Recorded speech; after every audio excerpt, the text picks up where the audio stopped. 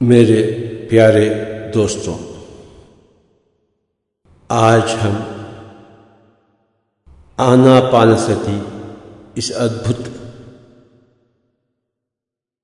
साधना मार्ग को जानने के लिए कुछ प्रयास करेंगे।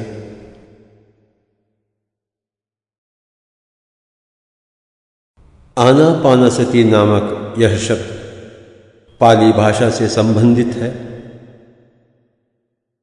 इस शब्द का प्रयोग श्री गौतम बुद्ध ने लगभग 2500 वर्ष पहले किए। आन का अर्थ उच्छ्वास, अपान का अर्थ निश्वास और सति का अर्थ मिले रहे, बने रहना। तो हो गया है आनापानसति का पूर्ण अर्थ अपनी ही सांस से मिलकर रहना, अथवा सांस पर ध्यान देना। आनापानसति का यह अभ्यास सारे ऋषि, सभी प्रकार के योगियों ने मिलकर प्रदान किया। यह एक अद्भुत वरदान है। श्री गौतम बुद्ध कहते हैं कि श्री गौतम बुद्ध कहते हैं कि ध्यान की बहुत सी पद्धतियां नहीं हैं, बल्कि एक ही एक पद्धति सही है, नाम आनापानसति है। आनापानसति अभ्यास की विधि इस प्रकार है। आराम से बैठे, दोनों पैर बांध कर रखे, दोनों हाथ की उंगलियां मिलाकर अपने दिमाग में किसी भी प्रकार का विचार आने न दें। अपना पूरा ध्यान सांस की गति पर ही रखें। नासिका जहां शुरू होती है उसी स्थान को भ्रूमध्य या भ्रुकुटी कहते हैं। वही नासिकाग्र है। नासिकाग्र का अर्थ नाक का नुकीला भाग नहीं। अपना ध्यान उसी नासिकाग्र पर केंद्रीकृत कर बैठे। इस प्रकार सांस पर ध्यान रखकर बैठने से सांस अपने आप कम हो जाती है। सांस अपने आप छोटी हो जाएगी। आखिर यह नासिकाग्र में या भ्रूमध्य में आज्ञा चक्र यानी सुदर्शन चक्र स्थान पर अपने आप सुखपूर्वक स्थिर हो जाती है। जब हम उस स्थिति में तत्पर या तन्मय हो बैठते हैं, तब हमारी तीसरी आंख अथवा थर्ड आई जिसे हम कहते हैं, खुल जाएगी।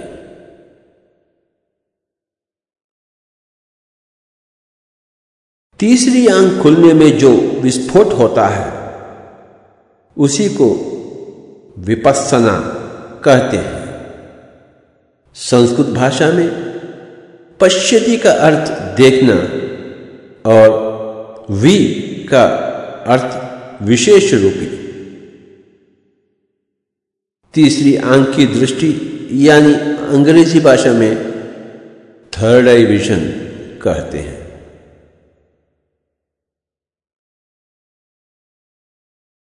इसलिए आनापानसति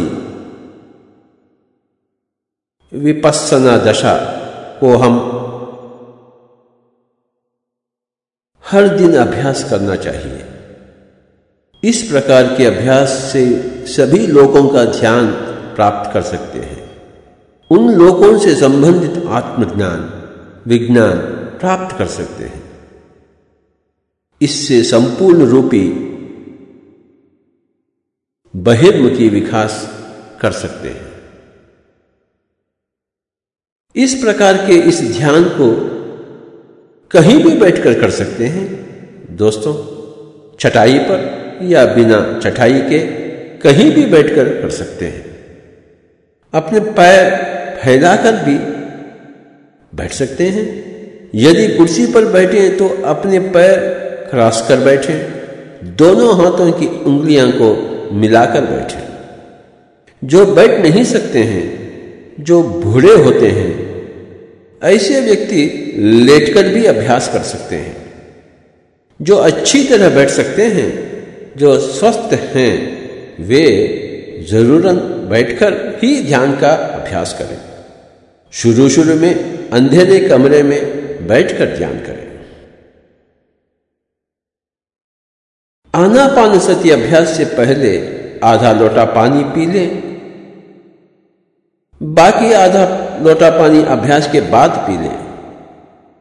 अभ्यास पूरा होने के बाद अपने दोनों हाथ दोनों आंखों पर रखकर धीरे धीरे आंखें खोलें।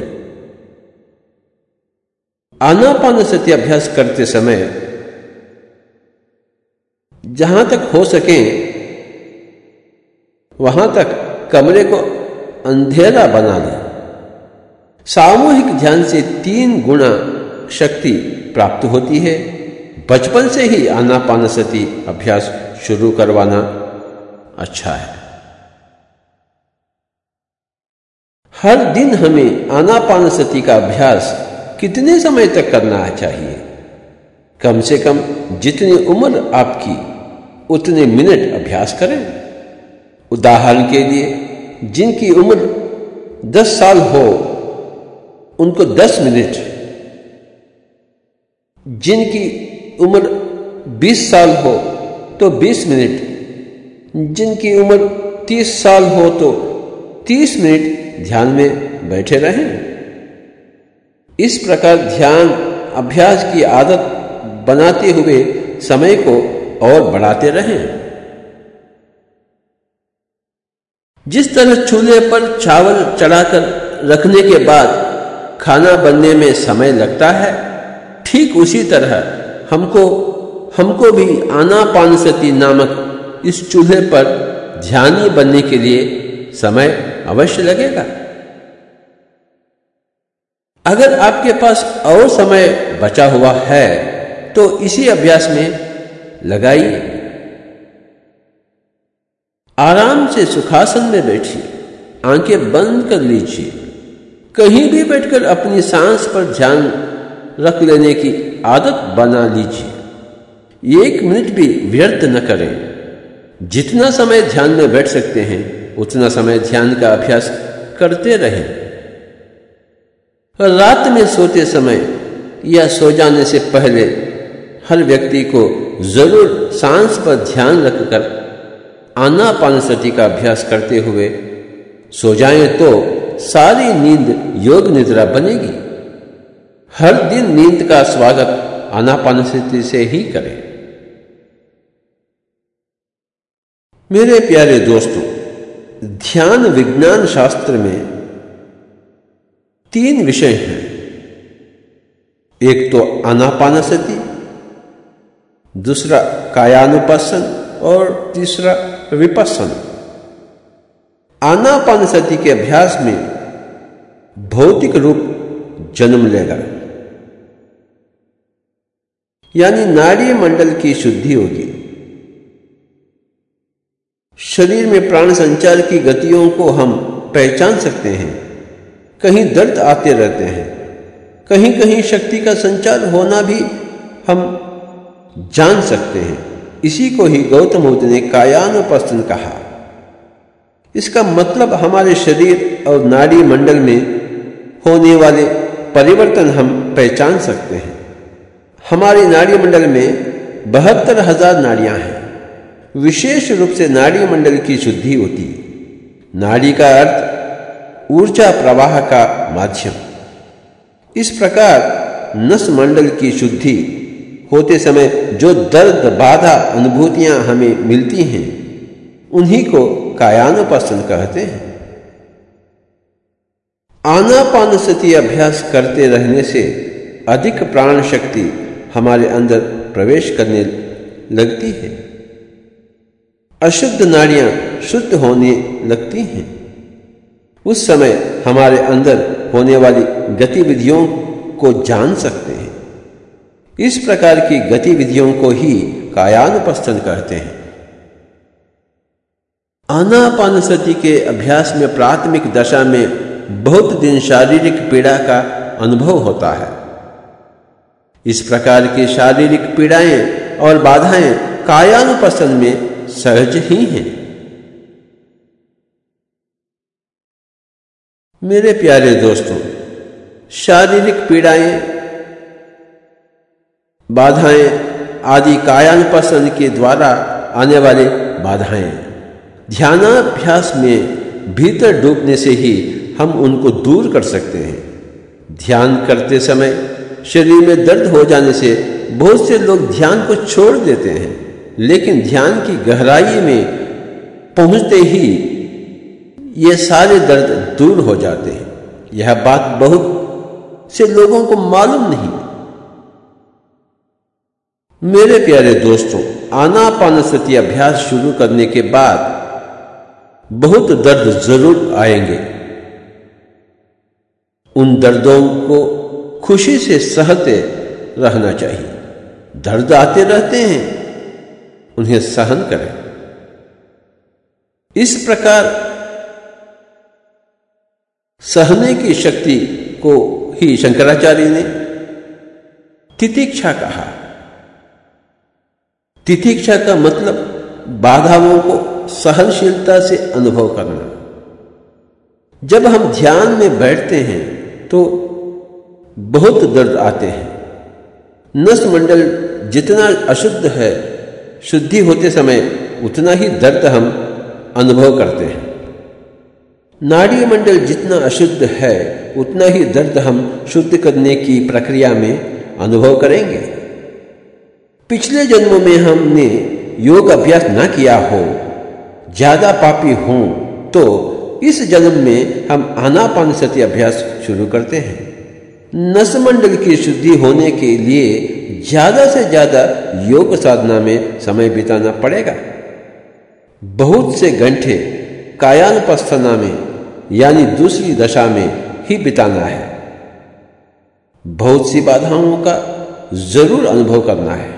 इस प्रकार के कायानुपस्थन की दूसरी दशा में या नस मंडल शुद्धि के लिए कितना समय लगेगा? कुछ दिनों में, कुछ हफ्तों में, कुछ महीनों में या सालों तक भी हो सकता है। यह बात हमारे जन्मों के इतिहास से तोला जाता है। इसलिए पिछले जन्मों में हमने क्या किया, क्या नहीं किया, उसके हिसाब से इस जन्म में कायानुपस्थन की दशा कितनी होगी, कितनी नहीं होगी, हमें मालूम हो जाता है। लेकिन पिछले जन्मों में महान योग अभ्यासी को कायानुपस्थन नामक दूसरी दशा की जरूरत भी नहीं हो सकती है, अथवा हो भी तो बहुत कम हो सकती है। या आनापानसति शुरू करते ही तीसरी आंख खुलने की संभावना है, तुरंत विपश्यना दशा में प्रवेश कर सकते हैं। मेरे प्यारे दोस्तों, पिछले जन्मों का कर्म कैसा भी हो, इस जन्म में जितने दीक्षा से इस ध्यान का अभ्यास किया जाता है, उसके ऊपर ही फल आधारित होता है। ध्यान अभ्यास की दीक्षा लगन से करें तो 40 दिनों में किसी भी ध्यानी को कायानुपस्थन नाड़ी मंडल शुद्धि नामक यह दशा पूर्ण होकर विपश्यना दशा में तुरंत ही प्रवेश कर सकते हैं। 40 दिनों की दीक्षा को ही मंडल दीक्षा कहते हैं।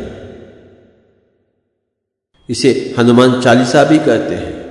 हनुमान का अर्थ है श्वास का पुत्र बने, चालीसा का अर्थ है 40 दिन दीक्षा लगे हुए रहे। जीसस ने कहा कि आई फास्टेड फॉर 40 डेज। इसका मतलब जीसस ने 40 दिनों तक लगातार ध्यान किए हैं। उन्हीं की तरह हम भी दैव पुत्र बनने के लिए हमें भी लगातार ध्यान का अभ्यास जरूर करना चाहिए। 40 दिन इस मंडल दीक्षा में आनापानसति अभ्यास करें तो हर आदमी भी जरूर एक मास्टर बन जाएगा। पूर्णिमा की रात में ध्यान करने से अद्भुत अनुभव प्राप्त होते हैं। सामूहिक ध्यान से कुछ और अलग अनुभव होंगे। यहाँ आपके बीच में मास्टर्स बैठे रहते हैं। निश्चित रूप से आपका अनुभव भिन्न होगा। उस समय की ऊर्जा बहुत शक्तिशाली रूप से आकर शरीर और मन को खूब प्रभावित करेगी। पूर्णिमा के दिन आप बहुत आनंद पाएंगे। दूसरे दिनों में इतना हम नहीं पा सकते। पूर्णिमा की रात में ध्यान करने से हमें अधिकतम शक्ति का अनुभव होगा।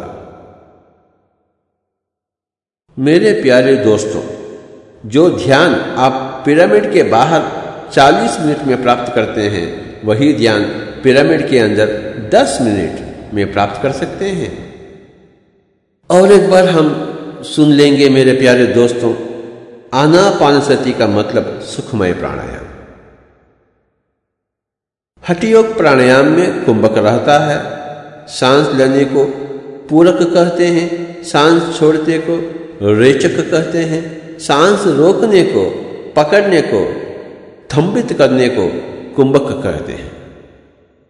सांस को अंदर नाक में रोकने का अंतर कुंभक, सांस छोड़ने के बाद रोकने को बहिर्कुंभक कहते हैं।